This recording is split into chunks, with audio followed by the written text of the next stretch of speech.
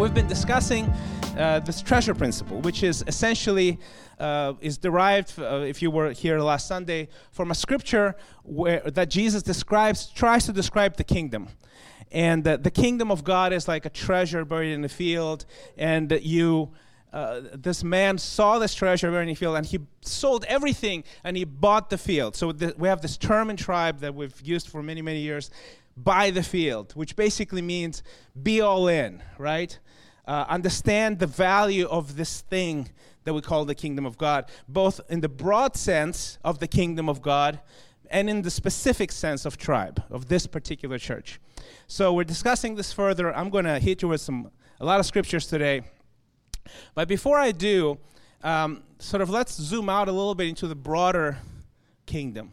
A few of us went to Orlando and came back a few days ago, and it's sort of this conference that happens for our fellowship, our family of churches, called the Discipleship, the Discipleship, World Discipleship Summit. And we had 16,000 registrations. I think there was like 13 or 11,000 different accounts of people present there, and from all over the world. And it was one of those things that, it's fascinating that you can have the same experience, and depending on who you are, and how you've invested in the kingdom, in the capital K kingdom, will have a different experience, right? And it was fascinating to think about it that way, because we were there, and for us, because we've been in the church for decades, right? Not just years, but decades. It was this mountaintop experience. It was this, take your breath away experience. In the opening session, one of the things that hit me was sort of this contrast between the young and the old, right?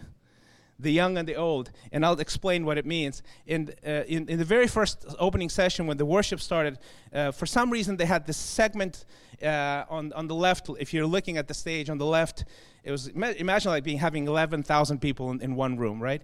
And the segment, the third of the crowd was young people.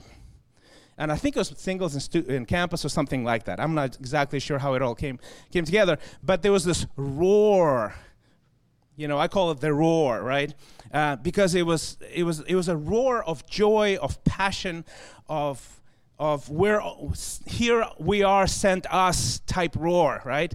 And it was I had goosebumps. I was like, oh my gosh, this is amazing. This is a glimpse of the kingdom of God, a glimpse that this movement, this family of churches has this amazing future because the young are fully engaged. And it's just breathtaking.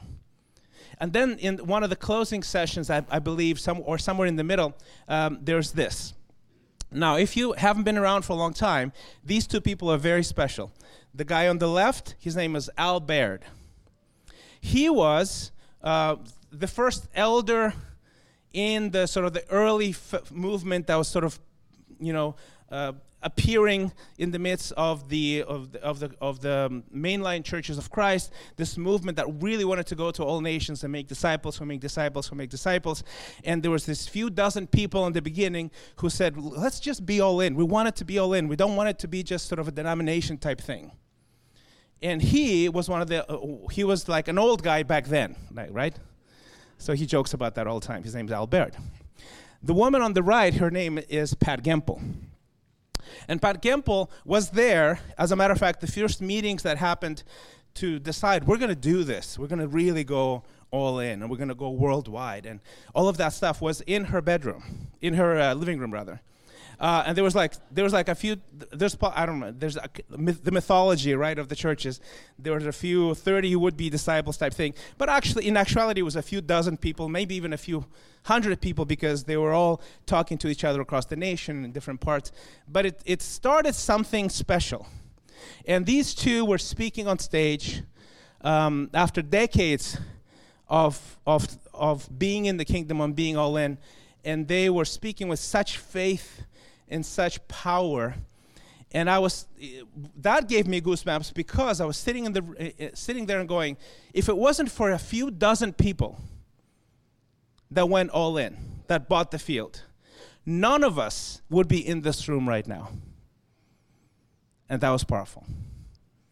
That was life-changing for me, right? So the reason I tell you all of this stuff is that Jesus talks about this a lot. He presents the kingdom of God as an all-in opportunity. But the only way to invest in the kingdom of God is to invest everything. That's it. There's no halfway there option in the words of Jesus when he talks about his movement, his people, his way. So if we claim to be Christians, if we want to follow in his footsteps, he doesn't present us with any other option. As a matter of fact, in Luke 14, he says, suppose one of you wants to build a tower, won't you first sit down and estimate what? The cost. If you have enough money to complete it, and notice the financial dimension of how he speaks about the kingdom.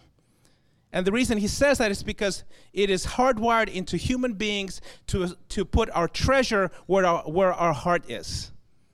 If you think about the things that you pay for the most, these are the things that we what? Treasure, right? Our heart is in there. And he says, in the same way, he finishes out this thought, those of you who do not give up how much? Everything, cannot be my disciples. So there's only one way to be a disciple, according to Jesus. Now, if you took look at my own life, if we look at our lives, you look at the life of the church in America, there's all kinds of ways to be a disciple. But that is not Christianity, that is technically churchianity. Does that make sense? There's a difference between his definition and the definition that we create in our minds and with our lifestyles. And the only definition that actually matters is his definition.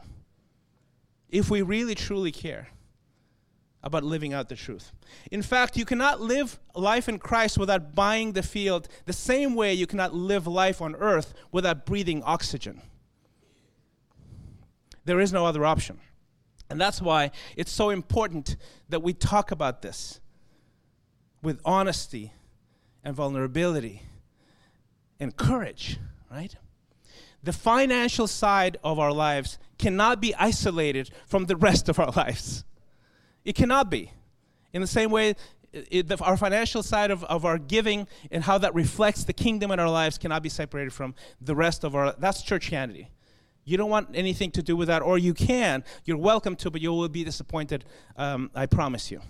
So I'm going to hit you with a few scriptures right away, and what we're going to do is we're going to set up the stage for 5 principles of being rich in Christ as a human being. Does that make sense? Are you ready for this? Are you sure? Okay. Genesis 2:11-12, it says the term gold as a symbol of wealth is the first mention of gold is introduced in the Bible in the book of Genesis in the 2nd chapter. The land of Havilah, where there is gold, and the gold of that land is good. Think about this. This is something I discovered just this last year. There's a Hebrew tradition. It's called the law of first mention, right? When something is mentioned, a word is mentioned, a term is mentioned, a concept is mentioned in the Bible, the first time it's mentioned, it shapes what this is as a reality in God's sight, right? So that's the law of first mention. So gold, as a symbol of wealth, is introduced literally in the 2nd chapter of Genesis, and it's given the characteristics of what? Good, right?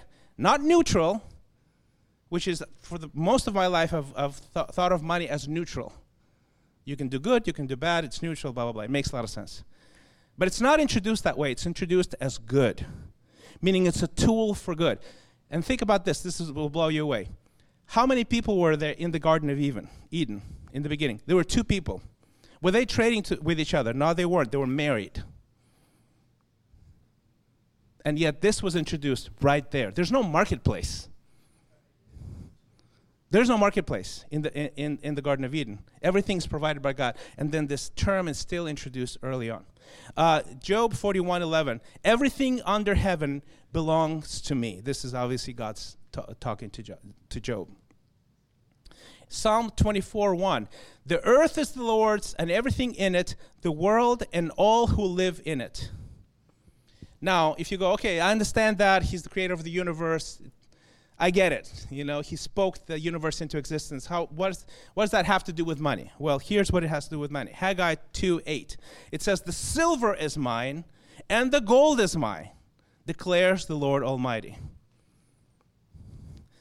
The next scripture, like if you think about this in the sense of, yeah, but it is my money and I worked so hard for it, and it's hard to make money. Yes, welcome to a fallen world. This was introduced as a concept in Genesis right there, right? It's going to be hard to make money. Deuteronomy 8:18, it says, "Remember the Lord your God, for it is He who gives you the ability to produce wealth." Now that's a shift in consciousness if you think about it. We live in a nation of people of self-starters, right? Self-made man is sort of the hero of America. The Bible introduces the concept that there's no such thing as a self-made man. Economically, there's no such thing. On a spiritual, highest, deepest level, the Lord is the one who gives you the ability to create wealth in the first place. That's a complete transformation of the way we think about ourselves and our wealth and what belongs to us, right? In 1 Corinthians 6:19, it says, "You are not your own, you were bought at a price." If you have any illusions, any sort of nuanced thinking about, well, where does Jesus' stuff and influence and dominion stop and mine starts with my own agency? Here's the answer. You do not belong to yourself if you're a Christian. And you were bought at a price. In 1 Chronicles 29, King David is moved to his very core because he's called to build a temple, and he's basically saying, hey guys, we need to all chip in.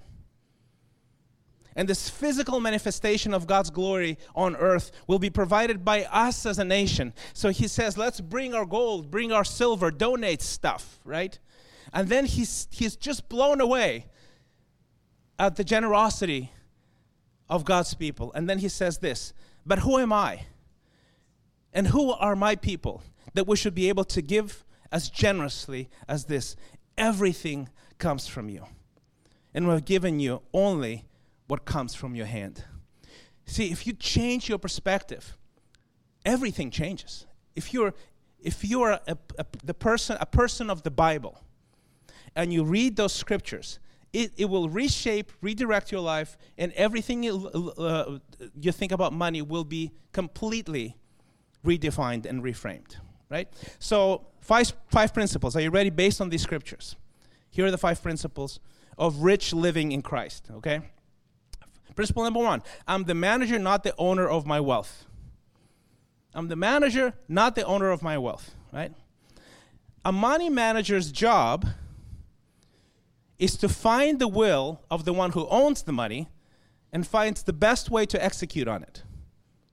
That is our job.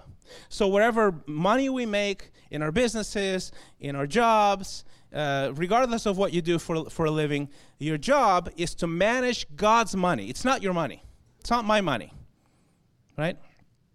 And incidentally, if you think about that principle, that is part of, if you want a reason to take care of the environment, it's His world. And we take care of His world.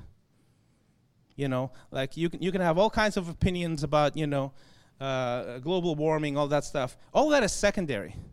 We care for the earth because it's His world, and we are taking care of it. We're called to do that, right? Now, how do you do that? How do you shift your perspective from this is my money to this is all His money, and I just manage it? Well, you do what we're doing right now. You read Scripture with intentionality to find out and retrain your brain. You inquire the Holy Spirit. Learn how to do that. Learn how to really drive that home. If this is uncomfortable to you, and it's uncomfortable, I promise, to everybody in real life. Inquire the Holy Spirit to change the way you not only think about something, but the way you feel about something. And the third is discipleship. Hang out with people who are kingdom people, who are managers of God's money. That's how they think of their lives. And you'll learn something from them just by asking honest, vulnerable questions. Most of us are even afraid to talk about it. It's very un-American to say, how much money do you make? What do you do with it? Have you noticed? It's just not polite. But we have small groups for that. Like, you don't have to tell everyone how much is in the bank account and what sort of idolatries you have with your money. But if you're in a small group, I really highly encourage you to be open about that. And if you have any doubts and thoughts about it, be open. It's a safe place. That's why we have this intimacy in discipleship. This is how this group operates. This is a celebration of what happens Monday to Saturday, not the point and the focal point of it. Does that make sense? That's how you get to it. Okay, principle number 2. I am to manage God's wealth with joy. Now that's a concept, right? There's so much anxiety connected to money for most of us, right? Unless you're, relatively wealthy, which is also a funny, tricky thing. Because everybody who sits in this room is in the top 1% of the planet. In history. Not just on the planet presently, but of the planet in history. Like, you're the richest people in the world right now, right? Doesn't feel that way because you live among other richest people of the world. So it's all relative, right? But here's what 2 Corinthians says in chapter 9 and verses 7 to 8. Each of you should give what you have decided in your heart to give, not reluctantly or under compulsion, for God loves a cheerful giver. And God is able to bless you abundantly, so that in all things, at all times, having all that you need, you will abound in every good work. There's this direct connection. And it's so tricky because from one standpoint, I don't want to treat God as an ATM machine, right? Like, I don't want to be the person who goes, okay, if I invest this much, there's going to be an ROI for me financially from this side because God is supernatural. And all of that stuff, that's prosperity gospel material. It's shallow, unbiblical, harmful, self-seeking. But the scripture does say this. He says that God cares how you give with great joy. And you have to shift your mind to get there, right? And also, he says that he wants to bless you abundantly. And story after story after story, this is why it helps to hang out with people who you can see as a model of faithful giving and a model of spiritual prosperity, and ask them, how does it work for you when you give generously, And by the way, the biblical baseline, like training wheels, is 10%. And this is millennia. If you go to any synagogue in the country, anywhere in the world, how much do you give? 10%. Why? Because this is baseline, right? It's generous giving in the New Testament that's encouraged in us, not even a number. But that's training wheels level stuff.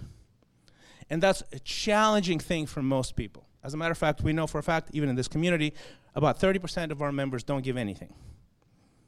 And it's sad, not because of what we could do with this together, but it's sad because it robs you of the ability to experience what is promised right here. And God is able to bless you abundantly so that in all things, at all times, having all you need, you will abound in every good work.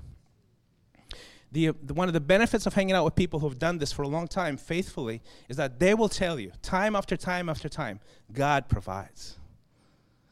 Supernaturally provides. And you can't and shouldn't treat him as an ATM machine and say, okay, well, if he's going to provide, this is what I'm going to do, right?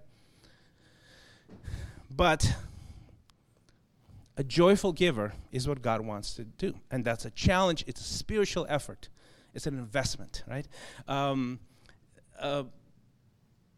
Maybe in the first couple of years after I became a Christian, I was called by God, convicted by the Holy Spirit to go in ministry and phase out my music career. And the drop, I cannot overexpress the drop of my revenue. Going from being a pop star to being a minister, right, on salary, a third world salary. It was flat out depressing for me personally, right? But I was like, all right, I'm going to just be obedient, and I'm going to phase out, and I'm going to do this thing.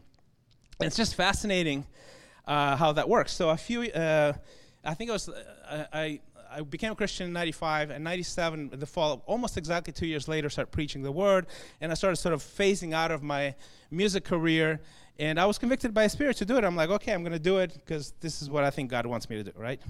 And most people thought, by the way, I was crazy, including some people in the church, right? Like, what are you doing, dude? I'm like, well, doesn't it say, leave everything? Yeah, but not literally. Yeah, actually, sometimes literally. So anyway, so I was living that new life, and I was full of the Spirit, very excited, but very poor financially, let's put it that way. And by the way, I didn't have the maturity to put a lot of money away, because I didn't expect to stop getting it. And I didn't have the discipline and the foresight, so I burned I burned money like it was nothing, right? Like most people do in the good tradition of being a pop star, right? So no savings whatsoever. So you jump off the cliff, just nothing, like, hey, so I can't jet set anymore? Really? Okay. So a couple years later, something drops in my lap, which was literally like a kiss from God. Like I received that. So somebody gives me a call and says, hey, you're still well known, and you have pretty good hair, and they want to do a commercial. And they'll pay you, I think at the time, I tried to calculate it when I was preparing for this. They'll pay you, I think it was like 2 or 3 years of my church salary in 5 days of work. So I'm going to show you a picture because I know you will enjoy it. I know you will enjoy it. We don't have the picture? Oh. But there's a picture where I have this long hair, and I have like a Head and Shoulders bottle in my hand, and it's in a magazine, so that's the picture I wanted to show you. And the funny thing about that is it was that I really felt that it was God saying, see, I'll take care of you. Now, I know you're hurting, but I'll take care of you, right? And a side, I'm going to tell you the side story because it's just really funny. So I'm leading a church and have this picture. No, that's not the picture. This is at the very end. Anyway, don't worry about it. So this picture, imagine this.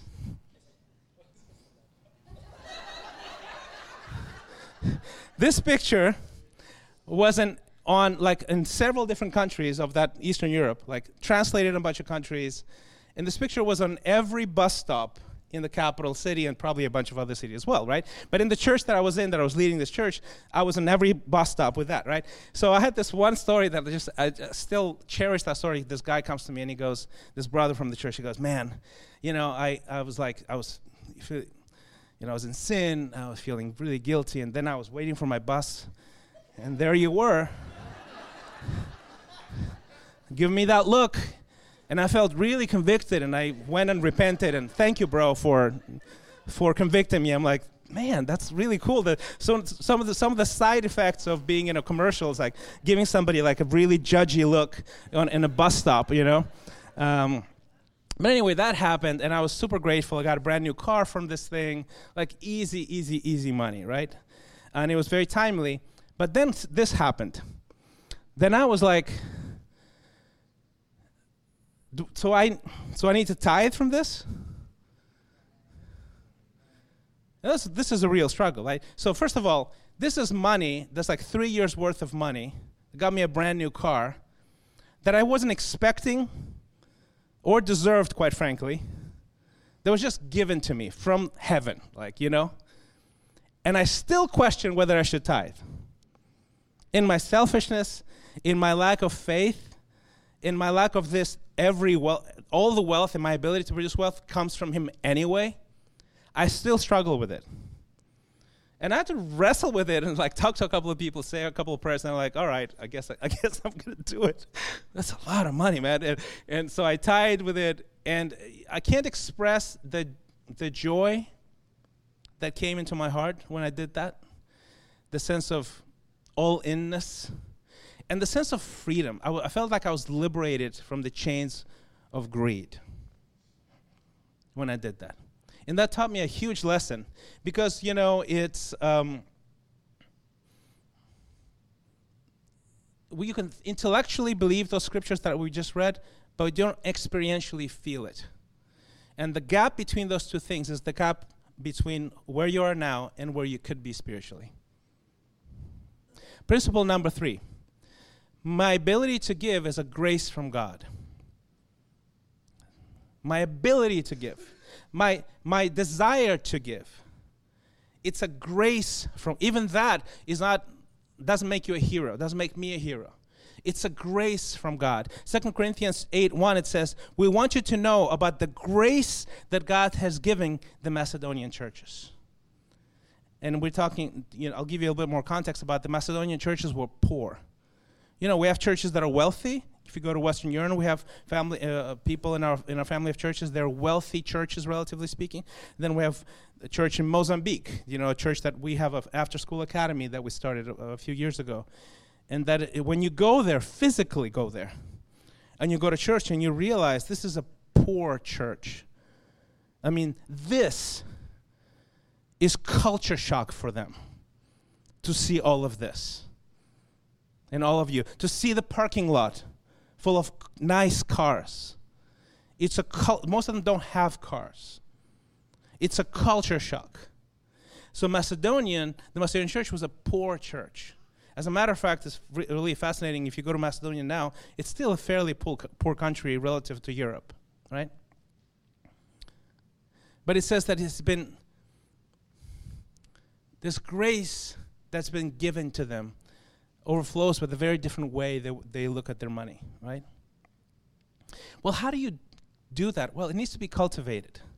That's my point. It's not like you have a Sunday service and, I blow you away with a particular insight and you just are instantly generous. It just doesn't work that way. It needs to be cultivated. If you want it, you need to work for it. You need to wrestle with it. You need to explore it. You need to inquire from the Holy Spirit. You need to be in community. You need to ask for discipleship. Don't keep it to yourself. Allow God to shape you into a new person. The Macedonians refused to let hard circumstances to shape their giving. In 2 Corinthians 8:2, this is what it says. They are being tested by many troubles, and they're very poor. It's talking about the church in Macedonia. But they're also filled with abundant joy, which is overflown in rich generosity. For I can testify that they gave not only what they could afford, but far more. And they did it on their own free will. They begged us again and again for the privilege of sharing in the gift for the believers in Jerusalem. So the context of this is there was a economic crisis meltdown in Jerusalem, and the church in Jerusalem was just people were suffering. So the Apostle Paul basically calls for all the churches to say, hey, let's help them out. And people start doing it. And the Macedonian, it looks from context. I've read a couple of researchers that were talking about this particular story, is that it almost feels like the apostles were going, okay, everybody should just chip in, do what you can, but you guys, Macedonians, don't feel obligated. It's like asking Mozambique to help out Austin, We're having a hard time. We have an economic meltdown. Let's call the church in Mozambique. Most of us would go, yeah, we're not doing that. Right? We're not doing that because there's not much they can do for us in comparison. But imagine if they would come back and say, no, please don't deprive us from this privilege. That's what he's talking about. What he's talking about is that if a poor church goes, don't take this away from me. This is a joy. This is a privilege. That's just remarkable, isn't it? And that translates into us personally, because we are all, relative to somebody else, super poor and broke. Right? It's all relative. And in our flesh, it's much easier to land, I can't afford this, to land, this is a privilege. That's the massive difference, right?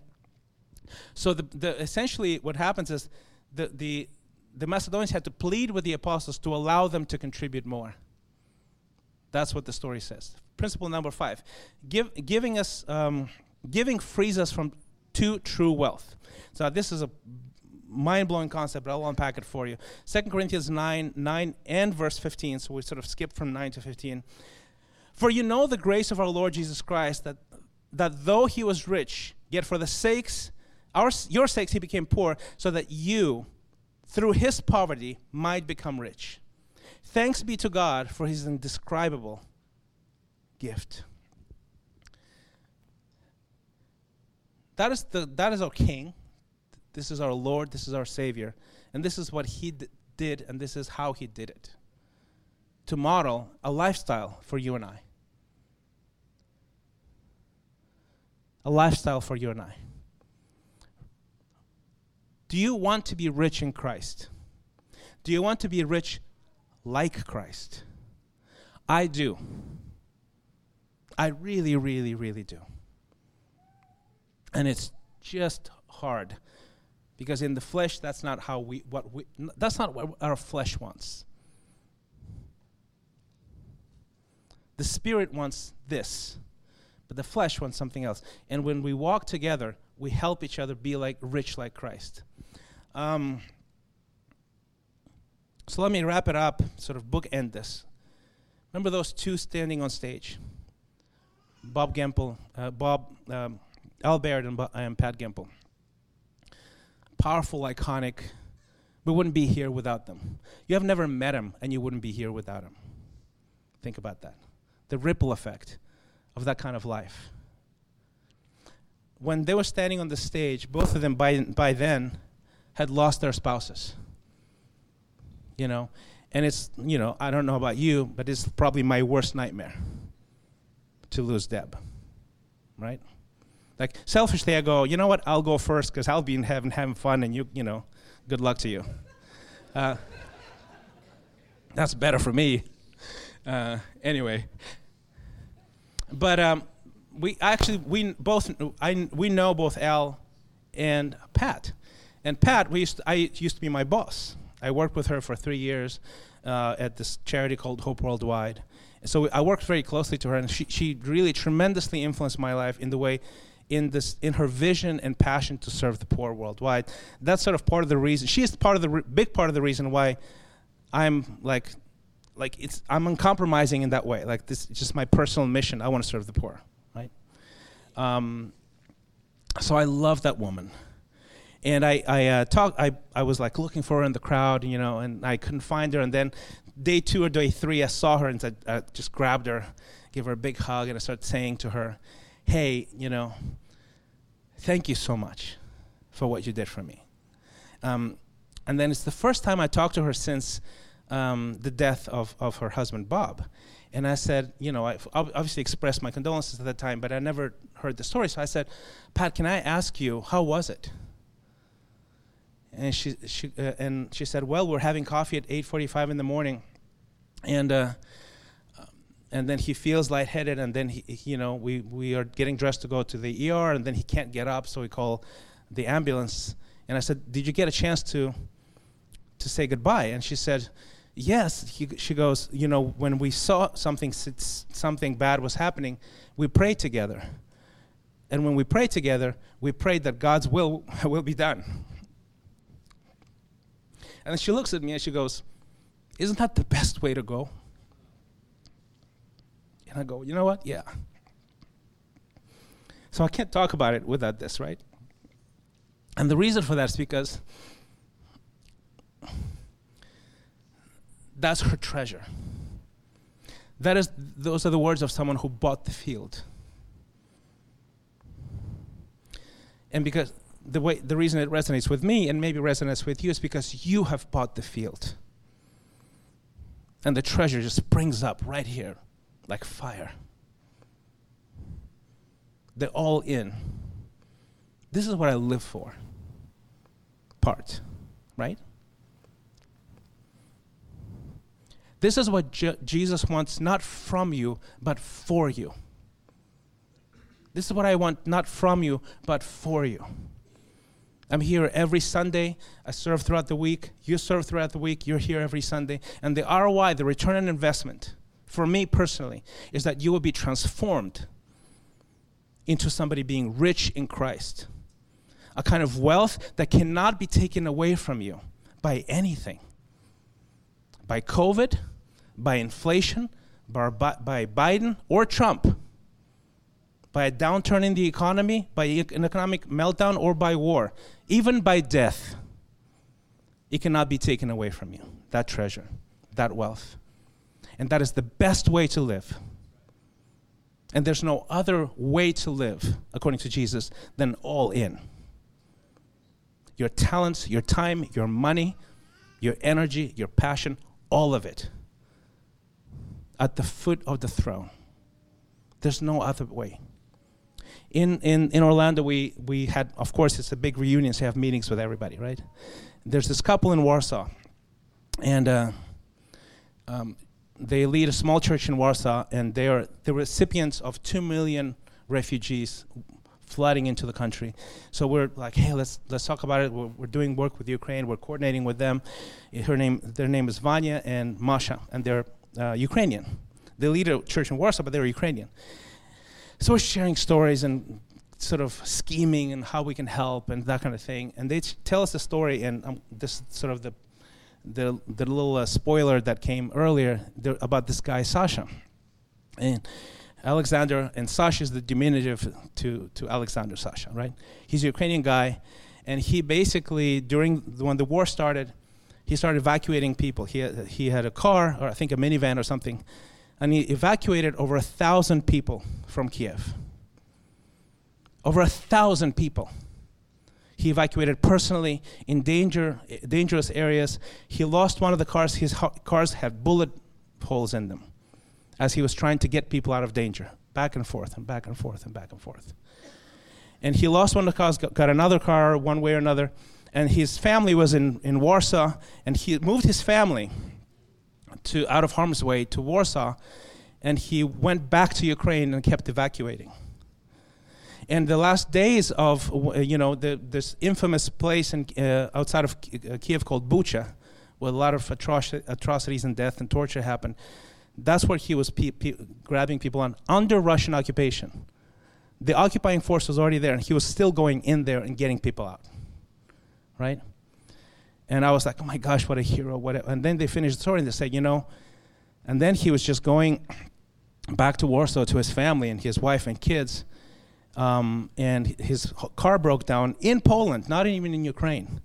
And he was waiting for a truck to pick him up or, to tow him, and parked and fell asleep, and this massive truck just ran over him and killed him instantly. And this is not the story you want to hear about a hero, right? And what happened is they said, look, his family came for the funeral, and they were never interested in the church. And one of his sisters, when they saw the funeral, she said, because of what I saw, I'm going to be with you. And she's studying the Bible now. And Vanya said something interesting. She said, I know Sasha. I know this guy. And he would have thought my death would be worth it to see his family saved, That is buying the field, right? I give you all these examples because I want this for you, not from you. As a community here, we came 9 years ago, Deb and I, and we had a group of people in this room who wanted to do the same thing, buy the field and plant this community, and we wanted to be all in. And we laid down our lives for this community. And the only way this community keeps flourishing and going forward and growing and changing lives is that all of us buy the field. They were not practicing Christianity. They were not just people in the pews nodding, saying amen, maybe feeling better about ourselves, and then forgetting about everything and not changing anything, not committing our talents, our money, our hearts, our service to this community specifically. And one thing I wanted to I'm gonna pray in a minute to draw your attention to as another important treasure is our kids. We had a baby explosion in this community lately. I don't know if you've noticed this. It's just crazy, We're multiplying, filling the earth.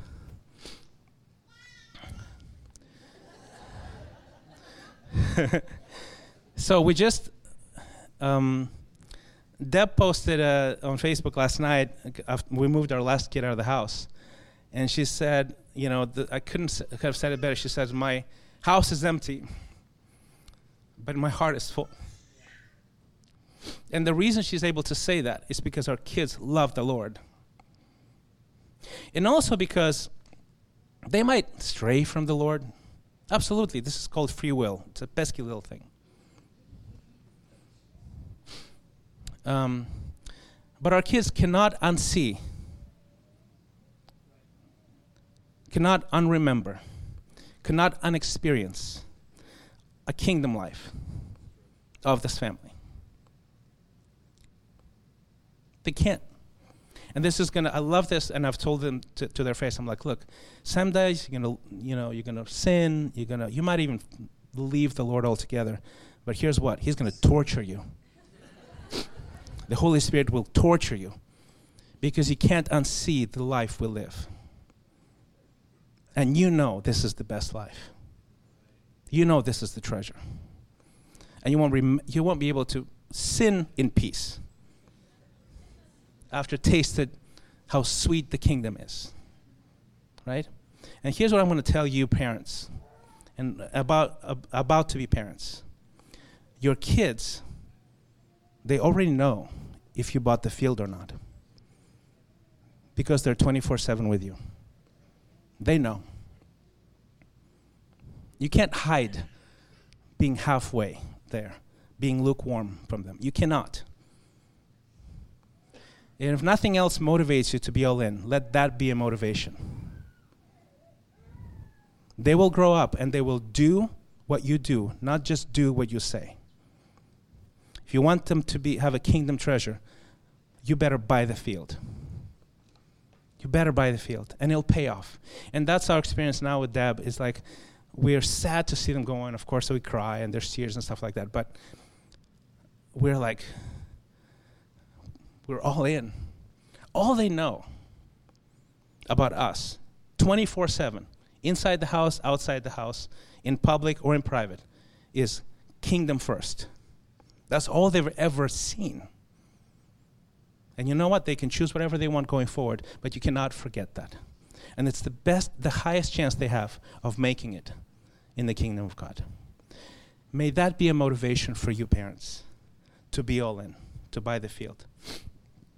So now I want you to think about this thoroughly and not just have this emotional response. So here's what we're going to do. We're going to post it on Facebook as well. But if you go to the QR code, I actually posted a worksheet for your family. Because I don't want you to go, oh, and that was amazing, convicting. I cried, I laughed, this and that. It's going to wear off. This is not a lifestyle. Sunday doesn't determine your lifestyle. It might bring an appetite to you. So there's a worksheet there, and we're going to send it on Facebook as well and through email, that basically helps you and your family work through how you think about your finances. And literally commit to something between you and God and each other. How am I going to live this? How am I going to have this treasure principle come alive in my life? And look, what I want to encourage you to do also is not to feel guilty. We're all in this together. If you need help, ask for help. Inquire the Bible. Ask for the Holy Spirit. Ask in discipleship. Confess. Be open. Allow this to wash over you and change you. Also, what I want to encourage you to do, every small group in Tribe is to go through the Treasure Principle book as the first series of meetings in our small groups when our season starts in September. So we have a copy of this book for every small group leader, right? Every household, is it small group leader or household, babe? Household. Every household will get a copy of this book. Please don't just put it on your shelf, I beg you. Make it real for you, right? So as we take communion, here's the question I want you to consider. Will you buy the field? If you're a new person just checking this church out and going, oh, this is not the best first meeting for me. Deep end, going deep end right away, right? You know what? You are here for a reason. God knows when to bring somebody in. Maybe that's what you need the most. Will you buy the field?